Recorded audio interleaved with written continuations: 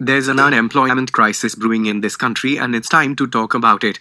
In the 1930s, at the height of the Great Depression, US President Franklin D. Roosevelt's Public Works Administration (PWA) paid private construction firms $7 billion to build airports, dams, bridges, roads, schools, zoos, tennis courts, theaters, dormitories, and hospitals. It was a desperate act of rebellion against the faltering economic engine.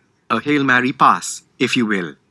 The hope was that this spending would rejuvenate demand, more jobs, more spending, more economic activity, and a virtuous cycle of growth. But there was another angle here. Roosevelt wanted the Public Works Administration to provide local jobs directly to the unemployed. And although new jobs couldn't outpace unemployment levels in the country, it put 8.5 million Americans to work, who went on to erect 6 lakh miles of new roads, build 1 lakh bridges, and construct 35,000 buildings.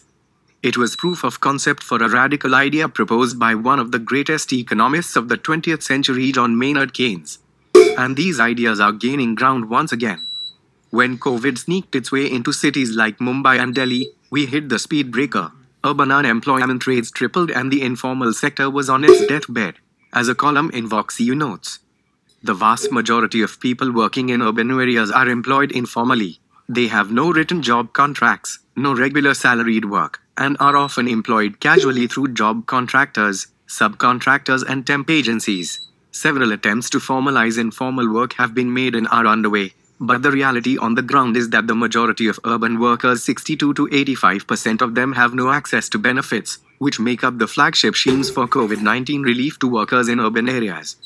Meaning we have a large portion of the urban population that has no work, no benefits, and little social protection. So there's been growing consensus that the government could potentially stave off an unemployment crisis in the urban areas by taking a leaf out of Keynes' playbook.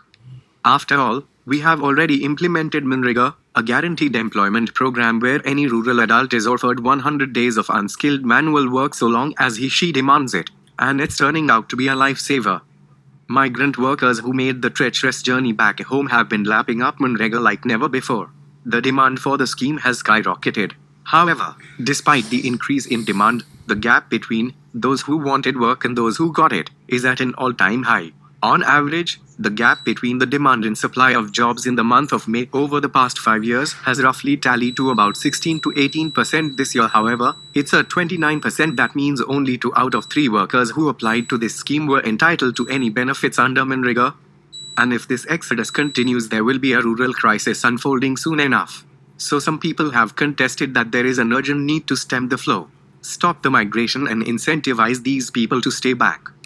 Maybe we could replicate MNREGA in urban centers, offer the urban poor a chance to make a living and pay them a decent wage. It could have far-reaching impact, and it may help us kickstart economic growth as well. In fact, some states are already experimenting with this model in a limited capacity. In April, Odisha announced a 100 crore rupee scheme which would help the city's urban poor earn an immediate wage by working on labor-intensive projects sponsored by the government. In May, Himachal Pradesh launched the Mukhyamantri Shahri Ajivika Guarantee Yojana to provide 120 days of assured unskilled employment to adult members of households in urban local bodies.